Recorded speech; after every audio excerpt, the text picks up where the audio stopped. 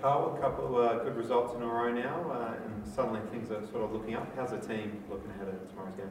Yeah, very good. As you said, we've had two good results. The confidence is back up where we expect it to be, and the boys are really looking forward to playing at home again tomorrow night. What's the team news? Any fresh injury concerns? No. We've brought back in Michael Jakobsen's back in the squad. Ryan Strain's back in the squad. So we're almost getting back to full strength. So it's good to have that competition back in for positions. What do you expect out of those two, minutes-wise, if any?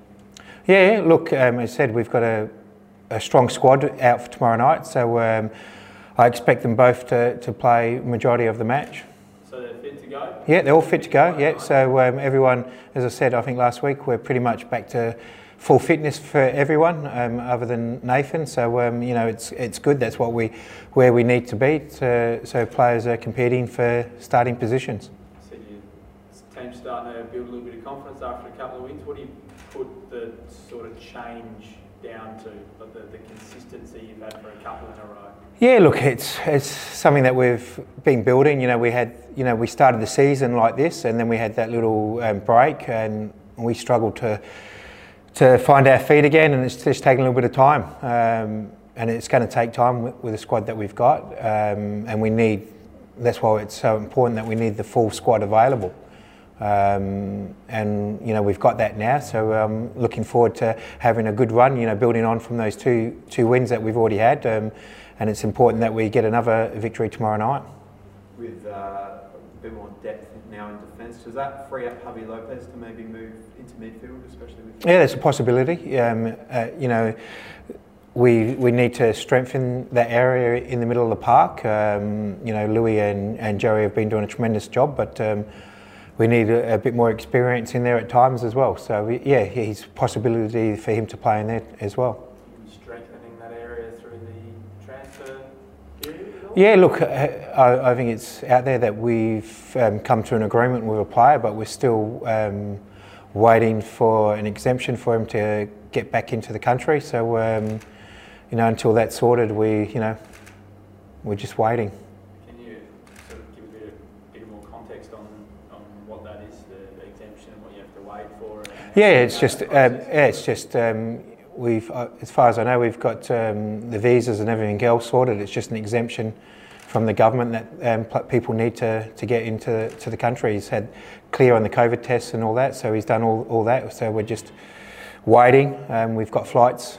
We keep booking and cancelling flights. So it's just a matter of, as soon as that exemption comes through, he jumps on the first available plane and gets into Australia. I suppose that's a name that you want to reveal? Until it's all done and we get him in the country, it's not done.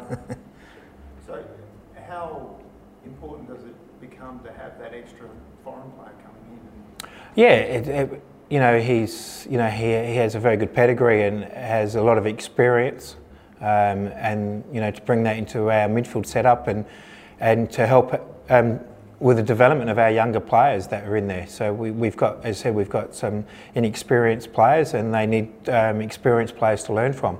And to bring an experienced midfielder that's, it's going to help develop Louis' game, it's going to help develop Joey's game, it's going to help develop Josh's game.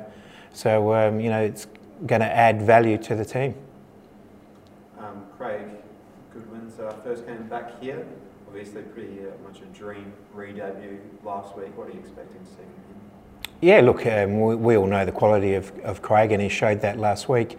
He showed, just in that 65 minutes that he played, the quality that he has. He slowed the game down for us at crucial parts, and he doesn't give the ball away.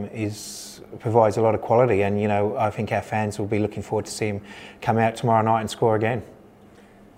You've had enough of a look at the competition in your seat now. Where are you? The table tells you where you are, but yep. Where do you feel that you are capable of finishing? Look, I think we've said all along that we believe we can make the finals, and we believe we are. And when you get to the finals, anyone can sort of give it a good shake, and I believe we're a squad that is more than capable of being in that top six. We don't have the big depths of the big clubs that have a lot of 5-6 foreigners in their teams. and a lot of quality. We've got quality, but we don't have the full depth. You know, we rely on our young players to provide the impact. And I suppose that's where it's important that, as I said, that we have a full squad to select from for tomorrow night.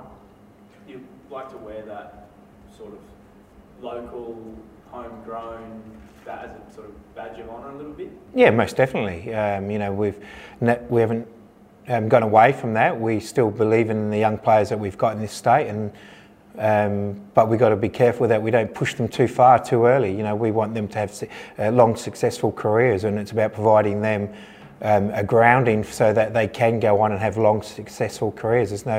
We don't want to be overburden them and overwork them too early. It's not fair on them to expect too much from them. It's about being patient with them and bring them along at a good pace.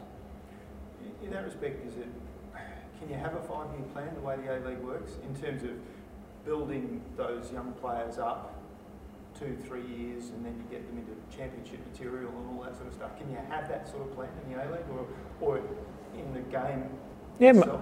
Yeah, I think so. It's about having a strong youth setup, and I believe we have a strong youth setup here in South Australia. We produce a lot of good young South Australian players, and it's about having that pathway for them, having it open for them so that they believe that they can become a professional player.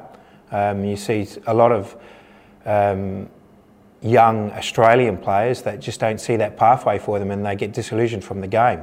And it's important providing that pathway and providing games for them so that they can keep developing. And I believe we're a club that has been doing that, and you can see the benefits of doing that. Tommy Urich as well, last time he was here, obviously he scored that controversial hat-trick, I guess you'd say. How's he tracking with his groin? Yeah, look, Tommy is coming along nicely.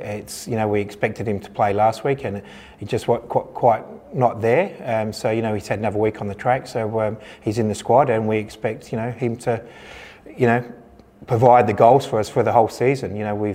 That's why we brought him here, to score goals, and he did that last time at home, and we're looking forward to him to keep scoring goals right through the whole season.